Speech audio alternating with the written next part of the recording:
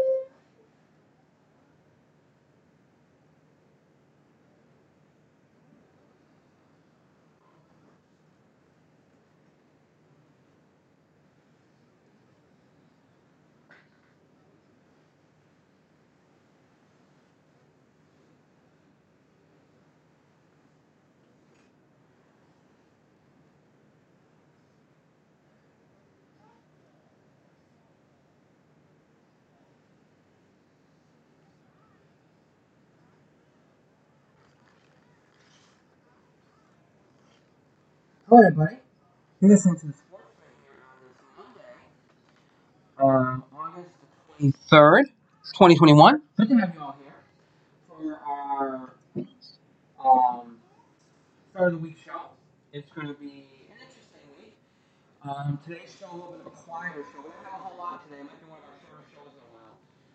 We are in the air late. My apologies. A lot of things ran late today. Had some stuff going on with the wife, medically, everything's fine, but we had some things kind of got held back a little bit, so that's why I'm on the air late, so my apologies. Also, sorry for the dead air that started the show. Had to step away. It's one of those things where you start the show and you go, oh crap, I forgot something. You have to step away and grab it. So, but here we are on the air late, and a couple of things, a couple of glitches to start things off, but we're here. Again, quieter show today. We only got a couple of things to get to. Obviously, we'll get to your questions, reactions, thoughts as well. So that's always part of the show. But probably be a little bit of a shorter show. There's not a lot going on. Again, this is that time. I said this. This is that time of year. You know, football's a couple weeks away from starting. Really, all you got is baseball, hockey's done, basketball's done. Unless there's anything, big, any kind of big news that's unexpected, like trades or anything like that, there's nothing going on. And this is one of those days. So today, we're going to slow. We've got some things to talk about. We are going to look at where the MLB playoff races stand here as we now head into the final full week of August. Because next week, next Monday's the third. This is the final full week of August, right? Towards that period of time where I say, they're now within a few games of whatever, what you're going for, whether it's a division or a wild card, you're in some trouble. Where the playoff races stand after this weekend. And of course, we'll also get to something in the second segment I think it's very interesting. You're going to be hearing a lot about this as we go into the fall because here's the thing. When you talk about baseball, MLB, you talk about NBA, maybe even college basketball too. You don't. I think we talked a lot about this last year with COVID, and I hate to talk about COVID. Obviously, the time we have to talk about it, there's issues, there's topics that require it. So you don't run into the problem of like, well, should you forfeit games with COVID when it comes to baseball, basketball? Why? Because here's the thing: they play long seasons. It's like if you rain out a game, you can make those games up. We've seen baseball do it. We've seen the NBA do it, or if they don't, they have built into the schedule. The fact that might not happen, you just might lose the game. Nobody forfeits in this game. The game doesn't get played. But one of the things that we've heard in the last couple of months at least from football, is how they're going to deal with COVID come the fall. And the NFL, we talked about their hard stance, right? Basically they're not going to mandate vaccination, but they put some hard rules in place after the COVID outbreak. Both teams, essentially will that be paid, and there could be a forfeit that affects both teams. So they're they're basically they're not mandating, but they're making it so uncomfortable that you feel like you have to mandate. We talked about that, and I thought it was a look. The NFL was only got off to do something like that because they have a league that the players in it that doesn't have the power to battle the league on it. No other sport could do that. No other sport could do that because their unions are much stronger. Um, but there's been a lot of talk over the summer because college sports and pro sports are two different things, right?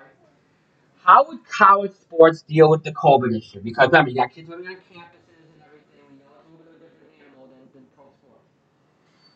And obviously, a lot of the college students can get vaccinated. That's the best way you can deal with it. Everybody gets vaccinated, you feel like okay, that doesn't mean you still can't get it, but it limit. As far as practicing that goes, I think it's gonna be hard for you to get it from practice. If you're all vaccinated, because if you're around people who are vaccinated, it's hard to get the breakthrough cases. But if you don't have a team that's fully vaccinated, then there's obviously, just like in pro sports, there's a chance that you've got breakthrough infections, you've got people get sick. But we know that this is not going to be like last year. Remember, I said this all along. Even though with the Delta variant and everything, you're not going to have lockdowns, you're not going to be canceling games, you're going to do everything in your power to play games, and that's what's going to happen. So we're not going into the uncertainty that we had a year ago where, could they shut down the season if they feel like they have to, they could, all that kind of stuff. They're not doing that this year. So what are they going to do? Well, one of the things that gives an inclination maybe what some teams are going to do. The Big Ten announced today, and we're going to talk about that later on in the show. Kind of falls in line with the NFL did, which is basically, look, if there's a COVID outbreak, the game's going to be forfeited. That's it. They're not going to make up the game. They're not going to do it. They're going to be forfeited. So we're going to talk about that later on in the show, whether that's fair, whether that's right, and really what should be the way to deal with this, especially for college sports. How to deal with COVID outbreaks. So we'll talk more about that later in the show. Like I said earlier, we're going to open with baseball because we got to look at where the playoff races stand here on August the 23rd. And this is now the last full week of August. Hard to believe, where did summer go? And it's interesting because we spent a lot of time in the last year talking about the impact of the trade deadline, how it changed things, how many teams got hot after, even both teams got hot after the All-Star break, how quickly things have turned. Right, that's been the story of this season, really the NBA too. NBA had parallel seasons where you had teams be rather up and down, very streaky. What was a team that started bad turns around, a team that started good, falls apart. We've had a lot of that this year, and you've seen it. And as we go into this final week of a full week of August, you know, along boat leagues, the picture has drastically changed. For instance, at the beginning of August, the Mets are still cleaning for first place. Now they're in third place, 7 games back of a Braves team that's won 9 in a row. And now the Phillies have fallen back. While the Braves have, we talked a couple weeks ago, both the Braves and the Phillies were ascending at the same time. Well, now the Phillies have fell back too. They're 5 out of Atlanta. Atlanta's running away with this thing now. And they've taken sole control of the East right now. And they're, again, 5 game lead over the Phillies and 7 game lead over the Mets. And forget about the wild card again. I just don't think they win enough to be able to compete there. At least the Mets and the Phillies don't. So I don't think you can look at the wild card as a viable option for the East and East teams that are still relevant as we head into September. Look at the Central. At the beginning of this month, the Reds and the Cardinals were surging. Now, are they still relatively alive for a wild card? Yeah, the Reds actually have passed the Padres. That's how bad the Padres are playing. Because the Reds have kind of slowed a little bit. But the Reds are now a wild card team. The Padres are 1 game out, and they just started their pitching coach, former Yankees pitching coach Barry Rothschild today. Because they're struggling. They can't get out of their own way. They are falling apart. And for a team that's the most one been so active in trade and free agency, and now to have this happen after they were, they're supposed to be the team being with the Dodgers for the NL West. But they've fallen off. And at the same time, the Cardinals are right behind them at 4.5. They're 3.5 games back of the Padres, 4.5 out of the Reds. For the final wild card spot. Now I said don't count the Phillies and the Mets for a wild card spot. Now, the Phillies are only 5 out, the Mets are only 7 out of the second wild card spot. Is that doable? Yeah, but is it doable on August 23rd? It's hard. Like I said, we're about a week or two, we're about 2 weeks away from being at that point where if you're not playing 3 games, whatever you're trying to do, it makes it very hard to make up games. It just does. But the picture has changed. Like I said, the NL East picture has completely changed. The NL Central is relatively the same. The Brewers continue to dominate, even though the Reds and the Cardinals have been hot. They haven't made much inroads because the Brewers have been winning. So the Brewers are fun. The NL West has planned big time, big time. The Giants have been able to kind of swap back both the Dodgers and the Padres. The Padres are way behind now anyway. They're 13 games out of the Giants, so they don't have to worry about the Padres compared to the Dodgers. The Dodgers got it all the way down to a game and a half this weekend. And you started to wonder if this was going to be it. Because since the Dodgers had that trade deadline where they really got Trey Turner and Max Scherzer, everybody suspected that they're going to test the Giants. Well, yesterday the Dodgers lost, the Giants won, and that kind of pushed it back to 2.5. Now, to me, this next few days is important because if the Giants can manage to get that lead back to where it's been for the most part for the last couple of months, right around that 4.5, 3.5 game mark. They've been right around there this whole time. If they get it back to that, then I think maybe the Giants are going to win the division. Because this is the biggest surge that the Dodgers have had. The Dodgers have had, and that the Giants have had to deal from them. And if they're able to swap back the Dodgers one more time here as you go into September, then I think they should feel good about the fact they're probably going to win the division. But the Giants are sitting there at 80 wins, the best record in baseball. They've done a phenomenal job. So the West picture has tightened a little bit because remember the Dodgers are only 2.5 out versus the 4 that they've been for the most part. They're still in control here. And again, the Padres are just falling completely off, this is just the NL story. If you look at the NL wild card, the Dodgers have an overwhelming lead for the first wild card. So, look, if they don't win the division, they're getting a wild card. There's no question about that at this point. They're 9.5 off. Closer to the Reds, so they don't have to worry about that. Really, either the Dodgers or the Giants, one of those teams, unless they have a full-on collapse, only win like 2 games around the way, one of them is going to be a wild card. And everyone thought the wild card was going to be the division winner. So both those teams are more likely making the playoffs. No question about it. The question is that second wild card. Because as I said, I don't think the two NL East teams that are viable right now, the Phillies and the Mets, the Braves, like they're going to roll out of here and win the division now. But the Phillies and the Mets do not win enough and are not consistent enough, I don't think, to keep up for that second wild card. Not when the Padres, if they can just, because I have faith in the Padres to turn this around and win enough games to take their second wild card. They're struggling right now, yes, but I do have enough faith in them, enough talent to really kind of, kind of steady the course a little bit and get wild card. The second wild card right now is held by a team with 69 wins. That's the Reds. Now the Reds and the Cardinals have both been hot. So that's, to me, those are your three teams right now for that second spot. Reds, Padres, Cardinals. And I still give the edge to the Padres only because they have the talent and they have the better of the three teams. But with the way that the Cardinals and the Reds have played the last, I would say, 4, 5, 6 weeks, I would be very worried about the Padres. You have to right this ship now.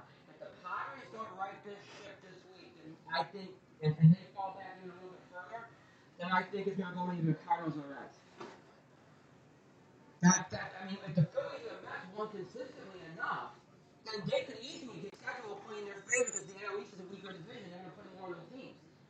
But because they don't win consistently, they don't beat the bad teams either. I don't have any faith in the Phillies and the Mets to take that second wild card spot. So to me, I don't have any NL East team. You have to win your division. And as far as that second wild card, I do think again, the Padres have enough to still get it, even as bad as they play.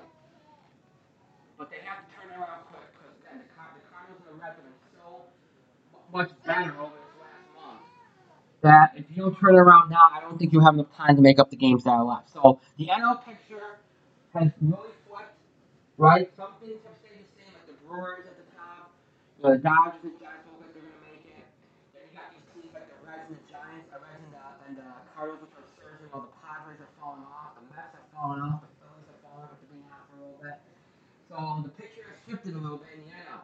The AL, they're having some shifts. They're having some shifts, right? We talked about the AL East and how things have shifted. With the Red Sox struggling since pretty much the All-Star break, that 10.5 game win there, the Yankees gone.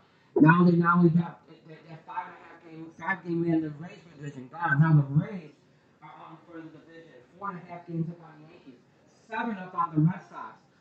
The Yankees have been dominant. They've won 9 in a row, 26-9 since the All-Star break. They have been fantastic. They're right now the wild card leader. They have passed everybody in front of Oakland and the Red Sox. They are the wild card leader right now. They're in a good second place. They're 4.5 back on the Rays. So they're not even out of it for the division right now. They're right on that line. And if they have a good week here, it's going to be a tough week for them on the road. But Atlanta, who's been hot, obviously, both teams have won 9 in a row, Atlanta and New York. And they play each other tonight. Then you got 4 games set in Oakland, and then 17 Yankees. So it's a tough road trip. If the Yankees make it through this road trip and do pretty well, they might have a shot at Tampa, I think. The Red Sox had a tough weekend. They've been struggling. They had an ugly game on Saturday against the Rangers, against a team that they really should beat. And they lost, I think, 10-1 at 5 errors, and Alex Cora was pissed, and he should be. This is a team that's completely lost itself. And look, now they're playing more like the team that everybody thought at the beginning of the year. Nobody expected the Red Sox to be what they were. Nobody expected the Giants either. But they've been able to. They were able to kind of keep swatting teams back. While the Giants continued to do that, the Red Sox don't. They fell completely off after the break. And again, we talked about the trade deadline too, and we wondered if maybe the trade deadline played a role here too. That they didn't do enough at the trade deadline. They relied on Chris Sale coming back to be their big acquisition. They got Kyle Schwarber, but they're playing at first base where he's never played, and he's still banged up. They're not really getting a whole lot there. So in reality, I just don't think they did enough to motivate the team. I don't think the Mets did either. I think that's a part of the reason why they're struggling too. And the loss of Jacob DeGrom. But when you look at the East, Tampa's right there at first at 4.5 above the Yankees, 7 up on Boston. The other thing too is Toronto has really cooled. They're 11.5 games back in the division. Obviously, they're still very much in it for the wild card. They're 4.5 back, but they have cooled. They were surging. They were kind of right behind the Yankees as they surged, and they haven't been able to keep up. So Toronto's kind of they're not saying searching, but they're still in it. But as far as the wild card of the division, I think they're pretty much out of it at this point. But wild cards are very much still there. But they have cooled. After that little burst, which I think a lot of people attributed to the fact they were back in Toronto playing. A lot of people thought it was burial too, but I think had more to do with Toronto. They had a little bit of an emotional boost there.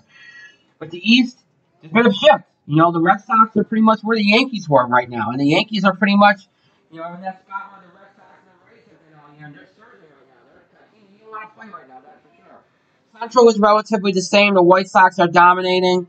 The Indians, 9.5 games out of the Central, hanging around in the wild card. I don't think anybody has any faith in them to win enough to be able to compete in either one there, especially the division. The division's pretty much gone. So, the Tigers were playing well. They're still playing being able to be a surprise dark horse, especially in the wild card race, I think is gone. They haven't done enough the last couple weeks to keep in that race.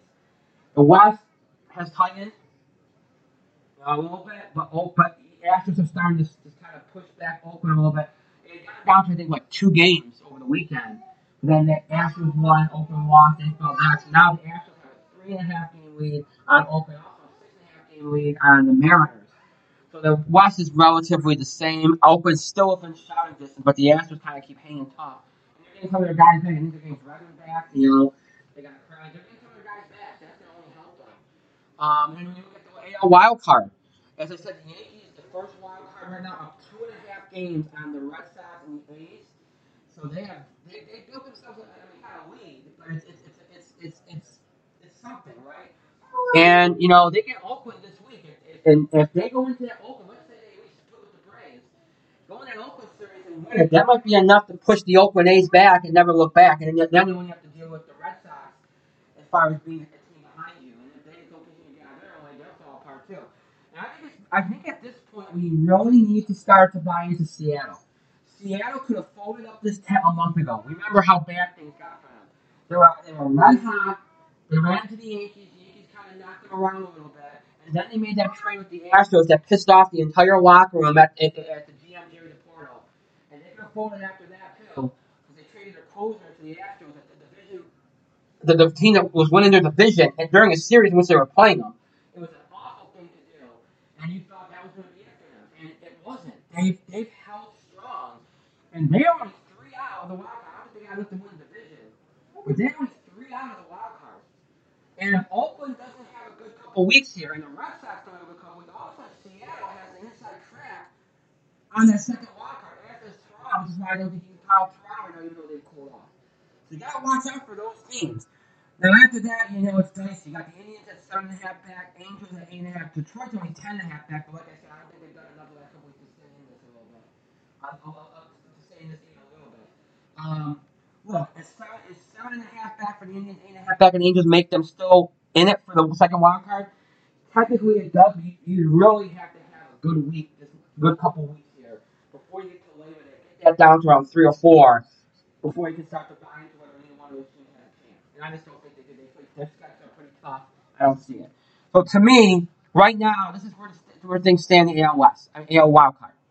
Yankees look like they're sitting pretty. They're rolling. If they have a good week this week against Oakland, then I think that pushes Oakland. That might be enough to push Oakland out because Oakland's got a tough schedule in September, playing some of the teams in the division. If the Red Sox continue to struggle, then look, they could fall back, and so could the A's. And all of a sudden, Seattle and Toronto benefit because those would be the two most likely teams. The fact that Seattle's still sitting here on August 23rd, and there's only 3 out of the second wild card, at 57-58, that's tight. Seattle's got over the hump. They could have folded. They haven't. So I think they're in it right now.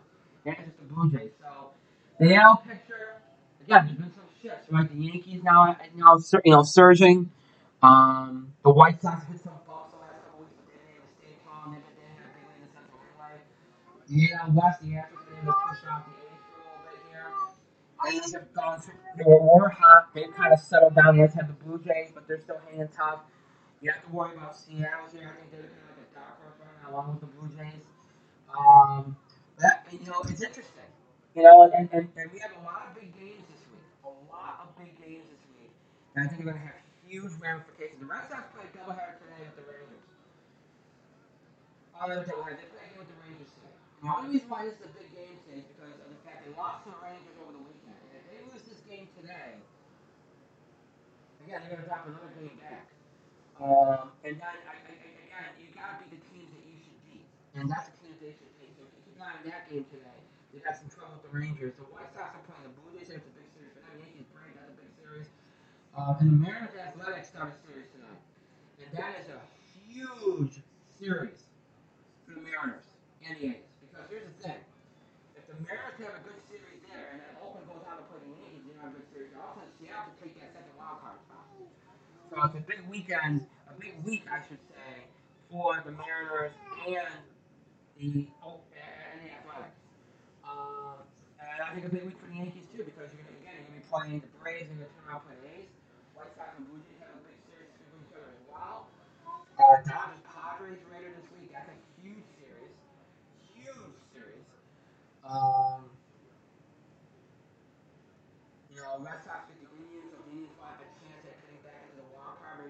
around the Red Sox a little bit. So some big games this week. Some big games. That I think will have some big ramifications. And again, these next 2 weeks are huge. They said by Labor Day, which is on the 6th this year, you want to be within 3 because remember, the Labor Day is on September 6th, and the season ends on October 3rd. So you are going to be within a month of the season ending. That will leave you a lot of games left. So you really want to be right around 3 games, no more back, whatever you're trying to do. If you're not, I just don't see how you're going to make it. When it's happened before, I get it, but you don't want to take those chances. You don't. Yeah.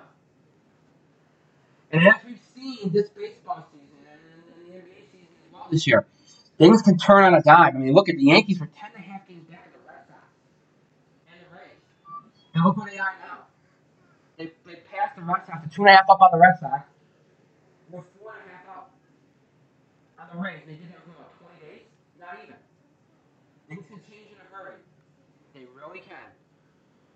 And I'm going to tell you something. Baseball should be very happy with the way things have gone these last couple months from the All-Star game to the trade deadline being active for once and all the teams that are in it. After we got with the sticky stuff debacle in June, things have calmed down. It's been entertaining baseball. The playoff races have been very entertaining. There's been a lot of shifts and back and forth. A few injuries game. Baseball's had a good run here since about the early part of July till now. And they can carry that momentum into September, and these races can continue to be entertaining. And the playoffs can be entertaining.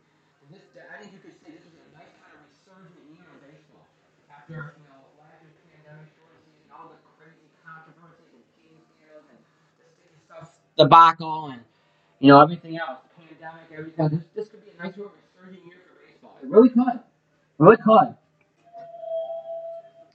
And I think it's going to be a great stretch run here because we are in that stretch run. We're coming down about a little over a month left of the season.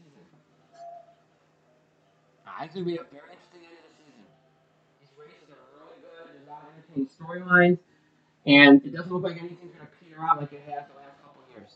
It really does. I mean, and that, because I think I've sat here a couple of times in the last couple of years and said, oh, look at this. Some of these races are starting to coming up. They're looking good. And then all of a sudden, in a week or two, everything kind of falls apart. And all of a sudden, teams run away with things. I don't see that happening this year. Too many good teams. Too many teams still in the mix. I don't see it this year. I really don't. I really don't. Which is a good thing. I think it's better for the game if these races are close and they go down the stretch. So interesting times in baseball here as we are now in the last full week of August, heading into September, which is pretty much crunch time, right? So it should be interesting. It should be an interesting couple weeks here as we approach what is the final month of the baseball season. And while baseball's getting ready to close things out soon, that next couple months, last month of the season, next month, and then of course the playoffs in October and the World Series. Football's getting ready to start up, and so are college athletics in general. How should COVID outbreaks be handled? Is it fair to forfeit games, force teams to forfeit games? Is it fair not to reset? We're going to talk about all of that when we come back after the break. Folks, if you'd like to have your voice heard and contribute to the show, you can do so by emailing us at thesportsfan@gmail.com. Make sure you like us on Facebook and follow us on Twitter. So you can interact with us more show all kinds of accents, content, and producer posts. The search for the sports on Facebook and Twitter, so you can do all that and more. It's great to have you all aboard on this Monday. We come back, we'll talk COVID and how sports should be handling it, especially college sports. We'll be right back.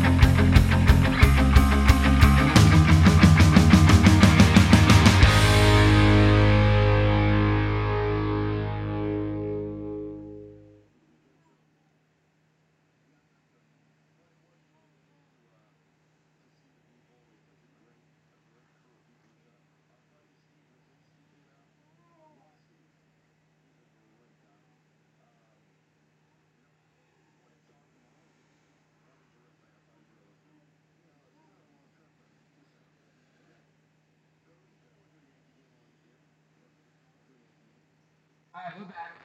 So, as I said in the open, today the Big Ten announced that COVID-19 related game cancellations in 2021-2022 will not be rescheduled, be ruled forfeits or no contest.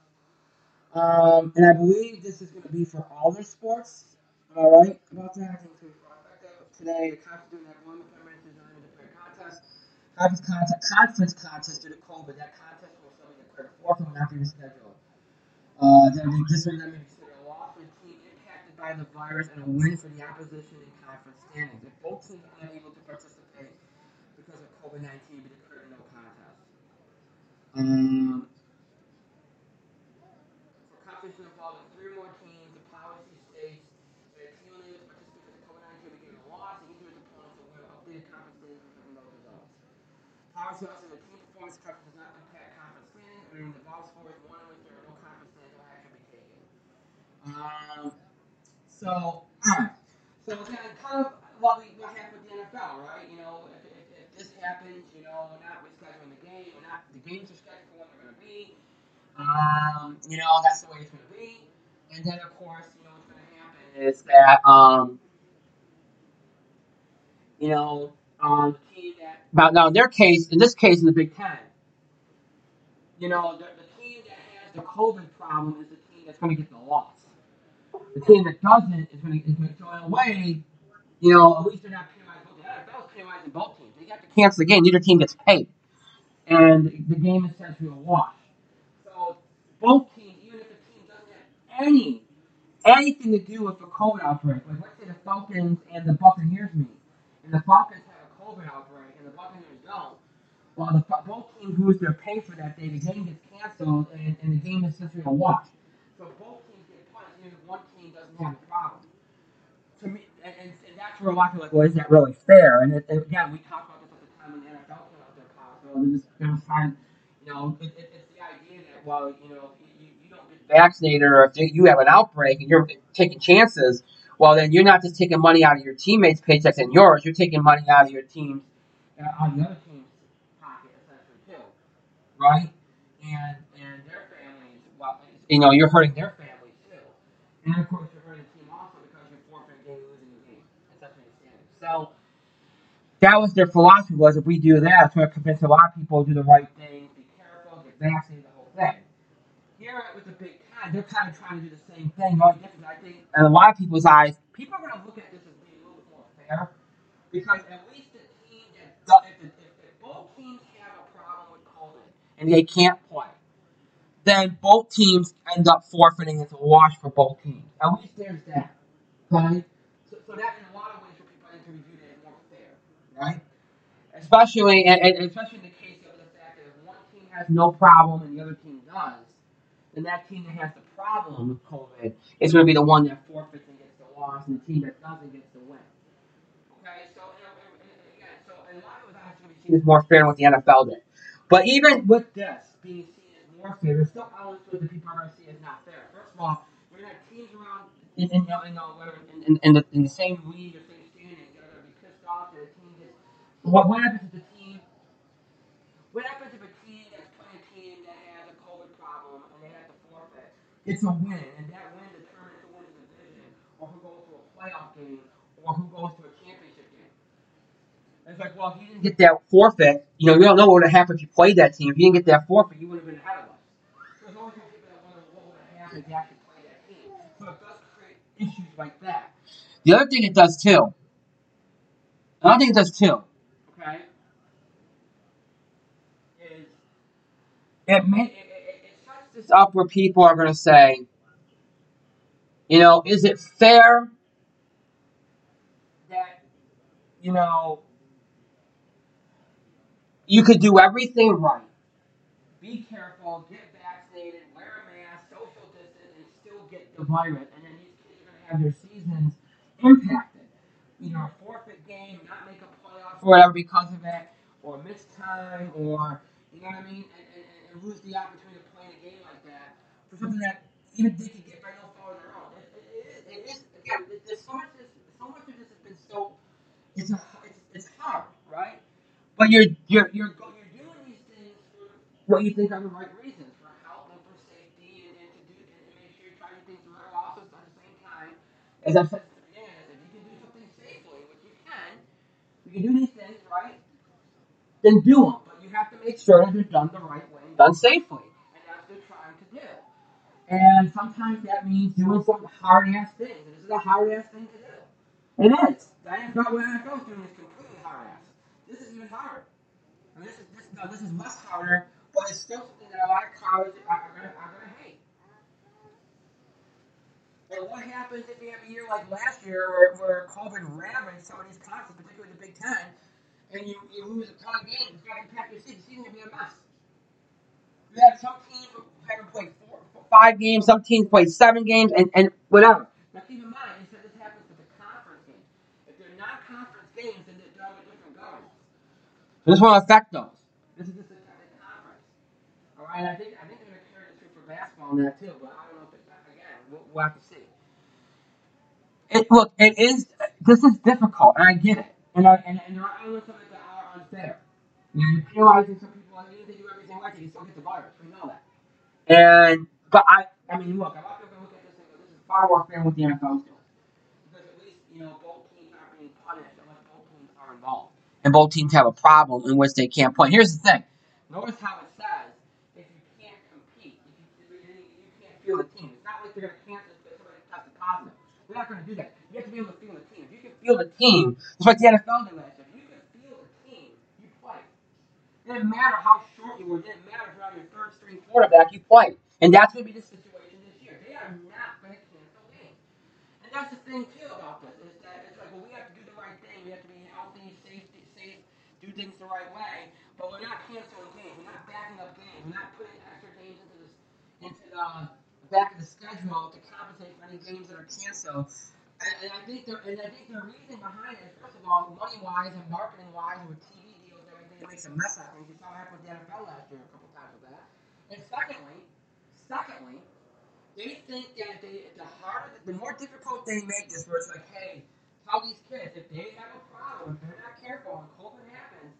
I know some people could be innocent about it and do everything right, it can still happen. But for the people that aren't, the people that are reckless, the people that don't, that do take chances, that aren't doing the right thing, let's get this into their heads that if they screw up here and there's an outbreak, they're going to lose it. A game's going to be forfeited, and that could cost them their a postseason berth. That could cost them a division. It could cost them a championship.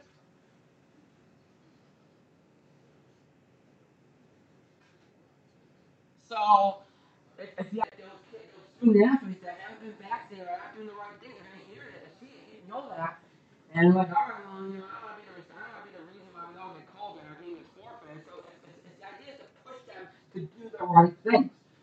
It's like the NFL is doing. But they're doing it in a way where it's like, all right, even though we're going to try to penalize the team that's been impacted by it and not the other team, we're still trying to paint this as this could be this could cause major issues here. Especially for the team that's impacted by it. If both teams get impacted by it, then forget it. It's a major issue. Major issue anyway, but it's even a bigger issue because both teams can't play. Neither your team gets to feel the team, and then it might impact games beyond that weekend. So it's harder with college than it is with pro, right? Because with pro, they're getting paid. And I know in college sports now things have changed and I lost and all that stuff. All right, but in pro sports, on contract, they're being paid. There's a lot of money to be had there. And if they don't do the right things, and essentially, if they miss games, they lose money. There's a lot of things they haven't played there that aren't playing college. In college, you have as many incentives to dangle in front of them to make sure they do what you want them to do. Because they can only these kids always say, "Oh, I just don't want to play anymore." Or I can play so much. I can transfer. I can do this. I can do that. Or take their chances and well, okay, no big deal. We'll just come back. Okay, we missed a couple weeks. We'll come back and rattle off some wins and hopefully we'll get where we want to go. It's harder, like in pro sports, in college sports. It's harder to deal with this. You saw that last year. The NFL. I mean, let's be honest. The NFL got through last season pretty damn good. Compared to what we all thought was going to happen. Pretty damn good. College, though, was a mess. It was a mess. I mean, the 10 and 3rd November, it was a mess. So, it is difficult. It really is. Because there's only so much you can do. And as you get further, the big signs now that maybe we're starting to things are starting to recede a little bit, particularly in some of the places that hit hard back last month. Where are we going to be as we head into October? Because we all know right now infections are high again as we go into September. So the early part of the first couple weeks of September are going to be a little bit, like it's been the last couple weeks, right? But what happens after that? As we go into October, as we go into November, as basketball season starts, what happens? The thing that has been on everybody's mind as far as how professional sports are handling these things, they're going to keep playing, they're going to keep people in stands, they have to wear masks, they do it all. If they have to have people go to all vaccination, they will too. That's what's going to happen. But for college, what's going to happen? Let's see where we stand in October. Let's see where the infection rate goes. Let's see how the numbers are. Because again, between vaccinations and how many people got sick with the Delta variant, you wonder how much immunity that there's going to be around this country after that. Because this variant was incredibly infectious. It was infecting people. And look, they can't possibly have accounted for every single person that had it. But just like the first couple waves of COVID, they never got a true number of how many people had it because there are people that can have it and not even know it. Well, sometimes you think you have allergies and it's COVID. You don't know. And then there's other people that get really, really sick. They get tested. Really, it's the people that really, really don't feel great that get tested. If you just feel a little off, you're not getting tested. They're not. They're not. I'm sorry. People are not. They're not doing that. And the thing with the Delta variant was that there was a feeling that a lot more people didn't get tested like they did the first couple of waves because it didn't affect people the same way. They had different symptoms, and maybe they didn't think it was COVID. So there are a whole swath of people out there that had it probably and don't even know it or never recorded having it. So that's gonna be the question mark as we go in the next couple months. How many people have it on top of people that got vaccinated? Is the wall of immunity going to be so good that we don't even have a winter surge like we did last year? At least not of COVID. You might have flu and stuff, but not of COVID. Is that possible? That's a good question. And I've been talking to a few doctors and that about that. I said, what do you think the winter's going to bring now that because remember, we weren't supposed to have a surge like this in the summer. Right? We don't have a surge like this. Everybody thought it was going to be in the winter. Fall in the winter like last year. Why, we're having this surge now during the time of year and a lot of people are inside. Why, is us having this now going to prevent us from having a major winter surge? Who knows? And that could dictate a lot of what the impact of what colleges are going to do as far as COVID goes, and maybe how many cases they're going to have, and if it's going to have a major impact on any sports seasons in college. It will have an impact on pro. They'll just keep riding it out. We know that. But college, I don't think they cancel the seasons or anything, but it could have an impact. It could have an impact on schedules. You lose games, forfeit games, we just talked about. It could have an impact on team performance if they lose half their team to COVID and they got walk-ons playing or something. So it could have a major impact. It really could.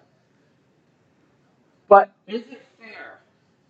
Is the forfeiting thing fair? Is it fair in the NFL? Is it fair in college?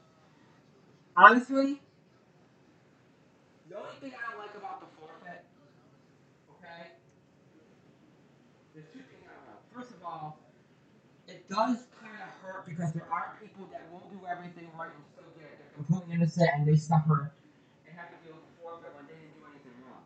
That part sucks about, but again, sometimes that's just the way it goes. You can't help it. Not everything in life is fair.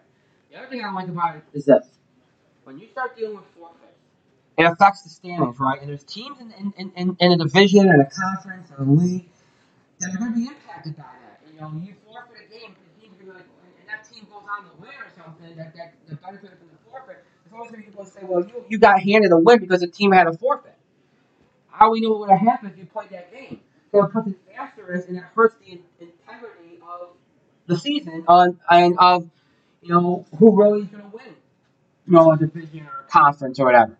That's the part that I don't like. But I understand that we're in these difficult times and you're trying to do things that incentivize doing the right things, getting vaccinated, wearing a mask, all that stuff.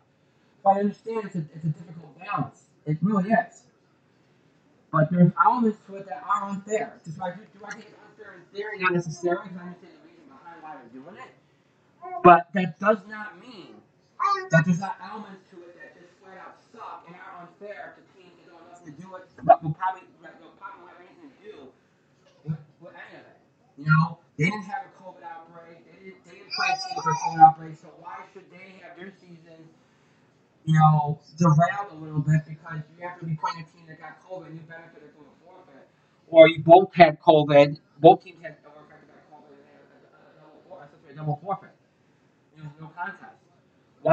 Why should other teams be penalized when they had nothing to do with it, and see their seasons kind of messed up, and say, well, hey, that team only won the division by one game because they got that forfeit win. That's not fair.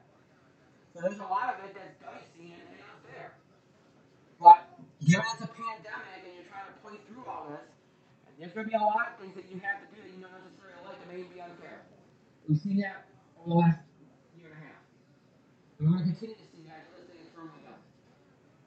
So it's not ideal. Nobody, I would say the majority of people probably don't like it. I said almost everybody doesn't like it.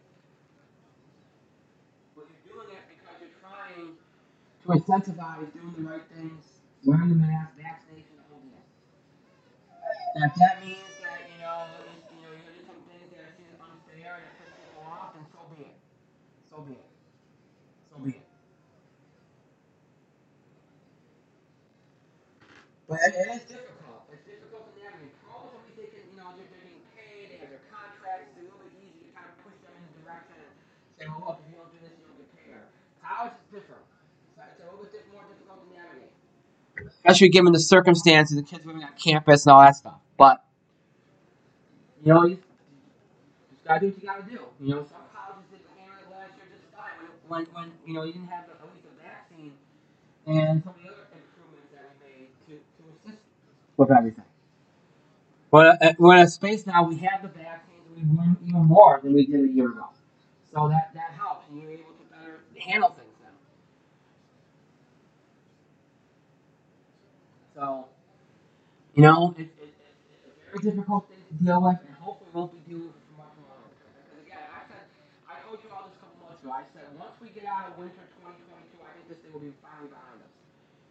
I mean, will we still hear about it? Yeah, but I think it'll be like it'll be mentioned in the same vein as things like RSV and the flu and that, where they're still out there, they're still dangerous. They can be if you don't, if you can't handle them the right way. They can still kill you just like the flu can. But we've already learned to deal with, and we can. You won't see nearly the amount of attention as it gets now. But I always said it wasn't going to be until after winter 2022, so we're not there yet. We're not there yet. But we've learned a lot. We're in a different place than we were a year ago, and they're not going to handle everything.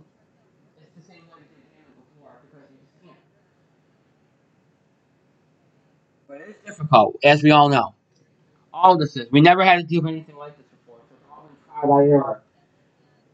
It all has been, and like I said, hopefully we're not dealing with it for much longer.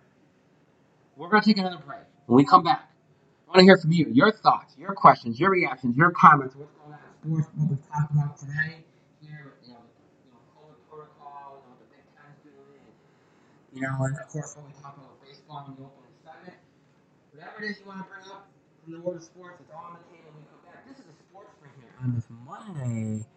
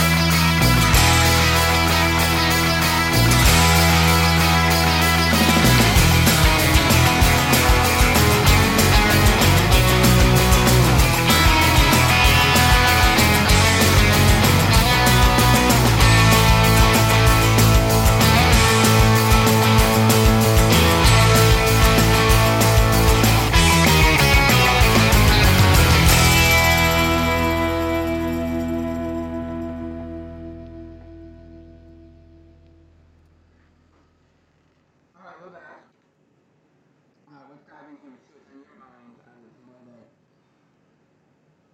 that. I do agree with what the NFL and what college sports seemingly are going to be doing, which is not rescheduling games that are impacted by COVID outbreaks. But I don't necessarily agree with forfeits. If anything, the game should be considered a no contest and don't count in the schedule. Consider it like baseball when you have a rain out and you have no more days left in the schedule to make it up. It's better to do that than have to know more than a win when you don't know if they would have won that game if they played it. Don't you think? Yeah, I agree with you there. To me, that's what I would do. I would just say it's a no contest. Because at least then, it's like the game never got played, never existed. And it's only two teams impacted the two teams in that game because if you don't play the game, nobody gets awarded a win and a loss, then it's the other teams in the division or conference or league can't say anything because again, they hurt them. When you forfeit and you give a team a win, even though they never stepped foot on a field, never played a team, you don't know if they would have won that game. It's just a dicey thing. It hurts the integrity of the game, whatever game you're playing. So to me, yeah, I agree with you there. I think that's if you're gonna do something like this, especially in look in pros, they're gonna obviously the NFL's gonna do a hard ass line. I understand why. But even in the NFL, I think this would have been good. I don't know if we had the policy would have had the same case and probably would have gotten the results. I guess you're right to do it the way they're doing it. But in college, I think that's probably what they should do. Especially since most of these kids are going to have to. I mean, they're going to have to get vaccinated whether they want to play sports or not. Because a lot of these universities are mandating it. So, I don't think you have to draw as hard of a line in college. You know what I mean? And you can encourage them to be careful in other ways too. I mean, just the fact that they, lose out on playing a game and know that they don't get to play that game, that could have still been a big winner for them. And that could have helped them do something. That would still accomplish that. I just think you have to take the part of it out that could impact teams that aren't even playing that game. Because how is it fair that Team A gets awarded a win because Team B had a COVID outbreak, and all of a sudden Team A wins the division by one game, or wins the conference by one game, or goes to a conference championship game by one game because they got that forfeit win. And then there's going to be teams out there that say, "Well, wait a minute, how do we know you would have won that game if you didn't play if you played it?" So that to me, I think you got to take that part. That's the most unfair thing. It hurts the competitive integrity. You can still accomplish what you want to accomplish without doing that. You know what I'm saying? There's other ways to do it. That's so I agree. I think that's the best way to do it. Instead of doing what they're going to do, make it so that and if other conferences follow suit, I think they will if they can. Then I would do it like that. I would say, hey, this it's a no contest. Nobody gets to win. Nobody gets to lose. It's like a rain out in baseball that you just can't make up. It just gets wiped off the schedule. To me, that would be the better thing to do because it doesn't negatively impact teams that have nothing to do with the two teams that would be impacted by a COVID outbreak, cancellation. So, um,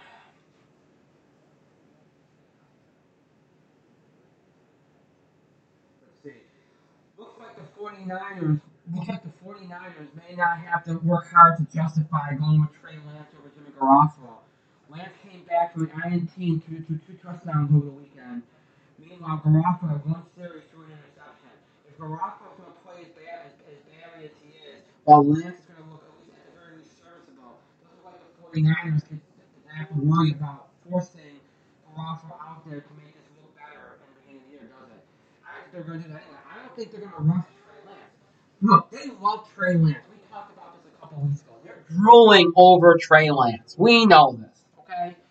Right? They made it abundantly clear. If you read any articles, they speak more about Trey Lance than Jimmy. We know they want Jimmy out there. We know that. We know it's their Super Bowl run. That they essentially pushed him to the background and let the running game run him up during their playoff run for the Super Bowl that year. We know that they're down Garoppolo and they don't want him there. We know that. They want Trey Lance. Abundantly clear. They couldn't go get Aaron Rodgers. They couldn't go get any other quarterback that were available, like Brady and company. They took the Super Bowl out of it. So they went and got a young guy they like. They like Trey Lance. The only reason why they're not going to start Trey Lance is because I think that they don't want to rush it because remember, games 2 weeks today. This is only preseason. Don't go crazy on preseason. It's a different animal week 1. Okay? They don't want to have him go out there. And even if he's super confident, everybody loves the guy, everybody's confident in him, and lay an egg, and then all of a sudden, you know how mentally he's going to deal with it. And he regresses. They don't want that. They'd rather start him off slow. Start Jimmy, let him keep learning, maybe, and remember, we said it looks like they're going to kind of prepare him in a way, which I never, for a quarterback that's gone to the Super Bowl a couple years ago, I can't believe they're going to platoon him. You don't usually see platoon situations in the NFL. I don't think you're going to get one. We talked about a couple weeks ago where they indicated that they're going to find opportunities for Trey Lance to come in while Jimmy's starting. So what they're going to do is they're going to ease him in. Jimmy's going to start to put Trey in for a couple series here and there, and then eventually they just phase Jimmy out, and Trey will just take over the helm. That's what they're going to do. And again, that's not something you usually see in the NFL, but I think that's their way of like making sure they do right by Trey. You don't rush him, and they don't make it look so obvious for Jimmy. But here's the thing: they've made it obvious for Jimmy ever since that Super Bowl run. That we all love Jimmy Garoppolo. Down for the Patriots, he's our guy. He has a great regular season. The minute the playoffs start, you start backtracking on him. And from that point on, it's been obvious that they either had fallen out and just didn't like what they were seeing, or they rethought their position. They're like, you know what? We want somebody else. We'll stick with this guy until we find somebody else. Whether it's a veteran, whether it's a Tom Brady, whether it's a young guy from the draft like a Trey Lance, whatever the case, until we find somebody else that fits our needs and we want here, we'll stick with this guy. And that's the only reason why Jimmy Garoppolo is still the quarterback of the San Francisco 49ers because until this point they didn't have any other options. Now they do. And they're gonna ease them into it and what you're gonna do.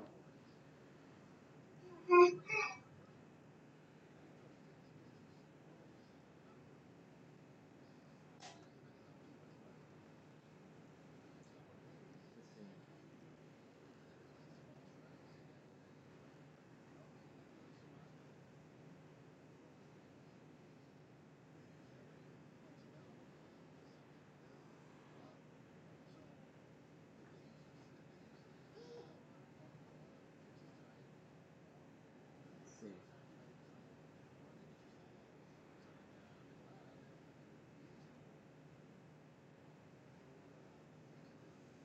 Okay, it's not repetitive here. Let's see.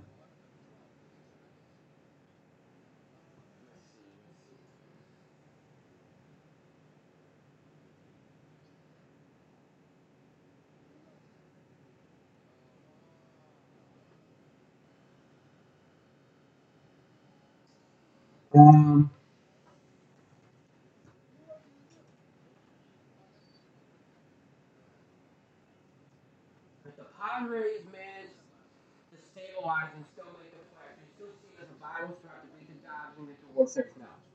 No. Well, you know what? Here's the thing. I shouldn't say no.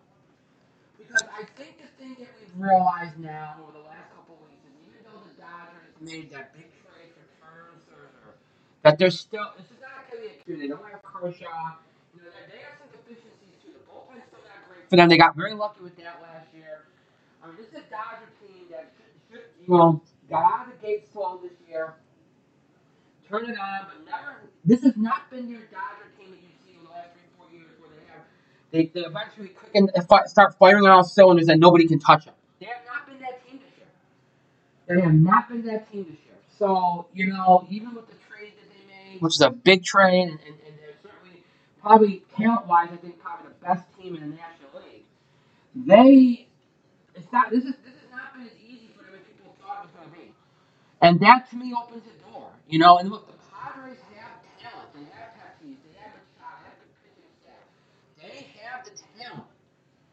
Especially if they do manage to get to the wild card game, which they still have a chance at doing one game back and play the Dodgers in one game.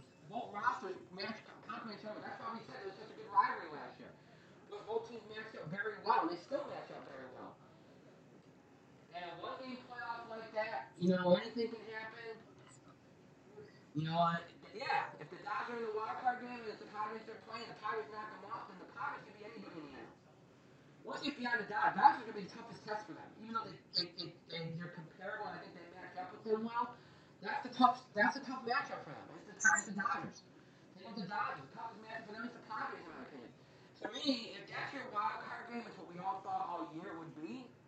right now would be the Giants, but that, if it's down to Padres, the winner of that game, I think, might have gone to the World Series to me. Because I think they have the deepest amount of talent. They really do. So yeah, the Padres can still do, but they have to right the ship. And they have to get back into the playoff hunt. They have to get into the playoffs. They got to get into the wild card. They're not going to win the divisions. It'll be the wild card game for them. But they can win a wild card game. They can. They have the talent to do it. So yeah, they can still do this. And as bad as they play. All right, we'll take two more. Um,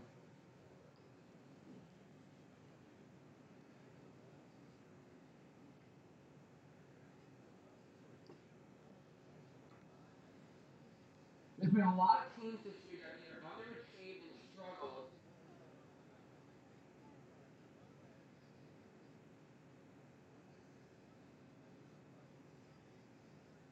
or started very well and fell completely off. So we had collapses, but we've also had a lot of underachieving too.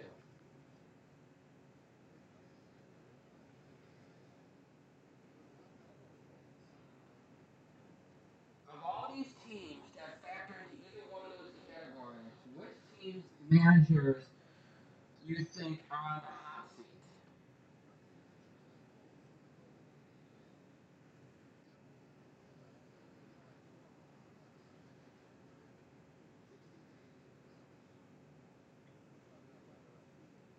Hmm. Good question. I would say the Mets because you had a lead, even though you were essentially treading water and the division was awful. You did have a lead, and you also just got a new owner. And I think the only reason why he didn't make a managerial change because he kind of wanted to see what he had in Rojas, you know. So I think eventually, in order to allow a guy in, like especially if a team's not as strong as like the Mets have,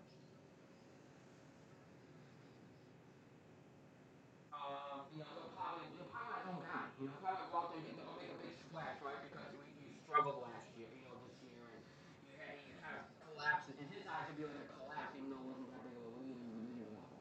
So I can see the Mets, Luis Rojas being in trouble. The rest all kind I know this is not a team that's struggling because they're in first place. They've been in first place for the most part all year. There's a lot of rumors that Dusty Baker and the Astros front office is having some. Well, Dusty only signed a 2-year deal. And my understanding was Dusty was never going to go more than 2 years. And I think the reason for that was because they thought they were going to get AJ Hinch back then too. They want AJ Hinch back. AJ decided to go and go manage Detroit. And I think in a lot of ways that's because he wanted a fresh start. He's been doing great in Detroit. Um, and then the idea, and then when AJ got the job at Detroit, a lot of people thought, well, then Dusty Baker will stay there indefinitely until they just get sick of him. But there's some rumors out there now they're getting sick of him, and that they want so they might go with somebody else. That this might be it, even if they don't have AJ Hinch waiting for them, like they thought they were going to. So we'll see. I mean, that's not a struggling team, but that's something to watch out for. That's a man who might be on the hot seat. Obviously, I think the Padres could have. They don't make it. They continue to fall off because they would have had, they would have been, they had a lot of expectations and they have panned out. The Dodgers won't be, even if the Dodgers will win the wild card and knock out the first round, they won't. Dave Roberts is there for a while. They won the World Series last year, does that for you. It was for a few years. I know a lot of people think Joe Girardi be fired from the Phillies because this just hasn't worked. I could see that. And I can see that only because it's not necessarily a collect. It just hasn't worked. It hasn't clicked. And Joe's a good manager. He's a lot of crap, but Joe's a good manager. And I just don't think it's a fit. I said this before, and I'll say it again. He's a guy that you just have to find the right fit. You have to find the right team that's going to play for him because he is a disciplinarian. He's very strict. If you find the right group of guys, like it worked well for the Yankees for a while. I think an older team, I know he gets a lot of young players at times, but they also sour on him quicker. Older veteran players don't, they might get prickly, they might be arguing and stuff, but ultimately they've grown up enough where they can deal with the fact that their boss is a hot ass, whereas younger players don't. So to me, if you gave Girardi more of an older team, a more experienced team, I think that'd be a better fit. But I could see Girardi being taken out. That wouldn't surprise me. Mm, I don't think Seattle had a chance. They've been playing above their heads for a while. So those would be some of the guys. guys. I was off the top of my head. You know, off the top of my head, those would be some of the guys. Good question though. Well, I take one more.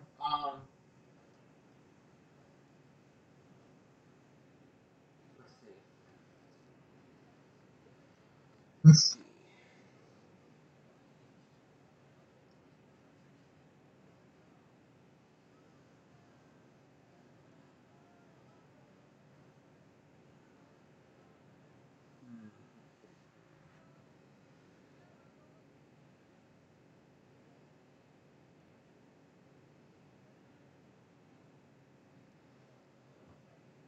Who who do you think ends up being the starting quarterback for New Orleans Saints? Jameis Winston or Taysom Hill? I like him getting some football questions. Right? Just good random, good solid football questions. I was expecting some of these questions earlier a couple of weeks ago in camp, but we didn't get it.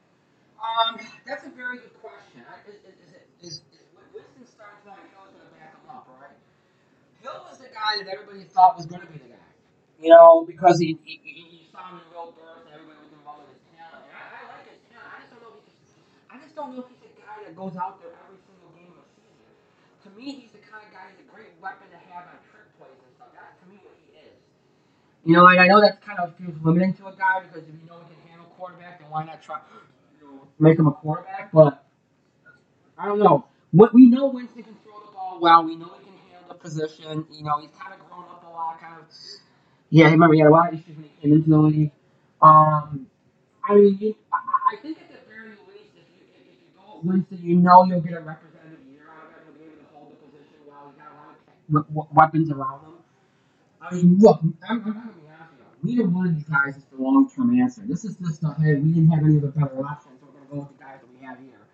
Or what is practical. Because they know that I think either one of these guys, they can probably win enough to at least be competitive and probably make a playoff spot, but they don't have any designs on a Super Bowl. They don't think, there's no way they think they're going to get to a Super Bowl this year. When Drew Brees was out and they didn't have a viable replacement, like they didn't see anybody, they couldn't see anybody in the draft, they went crazy over. And there's nobody, and look, I'm sure they made overtures and free agency trade, and they just didn't have anything that matched up or to go get anybody. And I didn't see anything that they wanted. So this was a year they didn't have any place to turn. So they're like, all right, well, these are our options, and they're good options. These are guys that can win games. I mean, these Vincent and Hill can win games. Let's be honest here. And look, the NFC South is not that great. The Falcons are on a rebuild. The Panthers stink. It's really just the Buccaneers you're going to have to worry about. And can the Saints win enough to at least get a wild card? Yeah, they can. So the season's not really lost. It's just that without Drew Brees, you're not coming into the season being one of the Super Bowl favorites. That's all. That's just the only difference. And that's a kind of a regression. It is. It's a regression, but it's not. I mean, it's not a total one. You're still a potential playoff team. Winston, you know, Hill can. I think has the talent to win you 10 games. I'm not sure I am, but you'll get to see him in short spurts. But they can win you 10 games.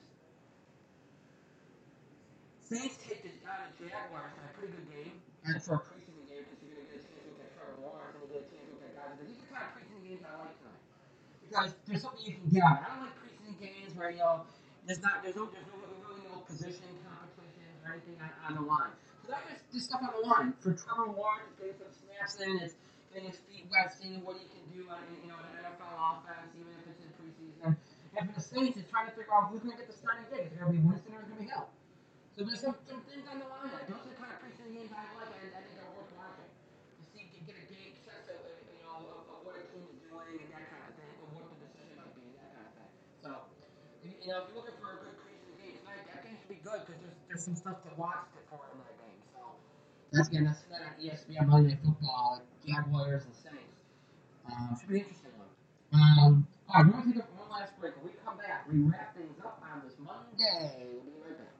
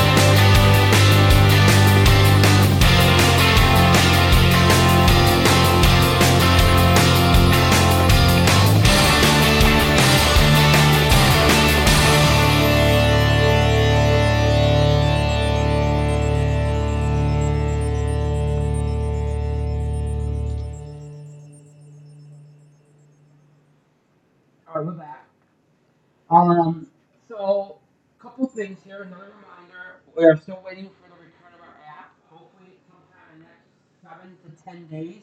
I was told before Labor Day, so I'm thinking 7 to 10 days here. We'll have our app back. I know that's something that a lot of you use to either catch up on shows and listen to our show in general, or to, if you want to listen to episodes again, you can do it pretty easily in there. Hopefully, we'll have that back for the next week or so. But as of right now, again, the only ways in which you can listen to episodes again, or if you missed an episode, check it out. The only way you can do that is either on our social media or on our main host on Spreaker.com. So you can go to Spreaker.com, search for whatever one of our network of shows you're looking for, whether it's sports or sports or entertainment 401, search for whatever show you're looking for. And when you do that, you would take it to the show page for that show where you'll find all the episodes for that particular show on there. And you can listen to any of those episodes anytime you want. Or, of course, you can go to our social media. The search for sports, our sister show, one does not have. Any social media, so all our network of shows go through Sportsman, Facebook, and Twitter. So search for Sportsman, Facebook, and Twitter. And whatever the date of the episode that you're looking for is, scroll through all the posts, find that date. And on that date, you'll find a link to whatever show was on that date, whichever one of our network of shows on that date. And whatever show it was or whatever episode it was, and you can click on it and it'll play for you. So right now, those are two ways in which you can check out episodes again, or if you missed an episode, catch up. Just go again on social media for the Sportsman Facebook. Go to Sportsman Facebook and Twitter to search for Sportsman on Facebook and Twitter to do that, or you can go to our main host on Spreaker.com and search for one of our shows you're looking for and do it that way. Quick scheduling update. This week, we will have our Inside the Ring show will not be tomorrow. Our Sports for Inside the Ring show will be Thursday night. That's a little bit of a change. So we will not have a Sports for Inside the Ring tomorrow. So please do keep that in mind. Summer schedule means when we have an Inside the Ring show, that same week we do not have an Entertainment 401, so that opens up Thursday, which is why we're going to use it. So Thursday night we'll have a Sports for Inside the Ring at 10 o'clock p.m. Eastern Time, so please keep that in mind. But before that, we will have a Sports Sprint on Wednesday at 2 o'clock p.m. Eastern Time. So keep that in mind too. Friday, we may not do a show. That's the reason why I haven't said anything about Friday yet. Right now, it's up in the air. Let you all know more about that on Wednesday. But right now, I'm not going to say we have a show on Friday yet. I thought we would have next week, but we might be changing that up a little bit. And we might do something similar next Friday too because of the Labor Day weekend and stuff. I usually try to, if I get a sense that people aren't going to listen, I'm not going to do a show. So, but we'll let you know more about that in the coming days. So the schedule for the rest of this week: Sportsman Wednesday, 2 o'clock p.m. Eastern Time. Sportsman Inside the Ring Thursday, 10 o'clock p.m. Eastern Time. There is no show tomorrow at all for any of our network of shows. And again, on Friday right now, I'm leaning towards us not having a show on Friday, but if we do have one, it'll be a sports spread at 2 o'clock Eastern Time. But we'll let you know more about that on Wednesday. So that's the schedule for the rest of this week. All that being said, folks, just because we are done doesn't mean you have to stop interacting with us when contributing to the show. You continue to have your voice heard. Send us your suggestions, any topic ideas you have, any questions you have about the show or scheduling. Just want to chat with us in general. Yeah. Continue to send us your submissions, feedback, I should say, related to our sister show, The Entertainment 401, because we're trying to figure out what to do with that. Please continue to send those submissions in. And if you'd like to be a part of the show, we've been doing this for the last month. If you'd like to be a part of the show, either a co-host, contributor, producer, etc., please keep your submissions for that coming in as well. They've been very good so far, so keep those coming too. You can do all that and more by email, Facebook, and Twitter. Email us at thesportsman@gmail.com. Make sure you like us on Facebook and follow us on Twitter, so you can interact with us and keep up what's going on at the show at all times. So just search for The Sportsman on Facebook and Twitter so you can do all that and more. And also have access to any additional content we have produced or post. That way you always know what's going on and you can access everything that you want to access. All right, that's it for today. Again, no show tomorrow. Next Sports Sprint Wednesday, 2 o'clock from Eastern Time. That's our next show. So until Wednesday, folks, stay safe, stay healthy. We'll see you for the Sports Sprint, 2 o'clock p.m. on Wednesday. Have a good one, everyone.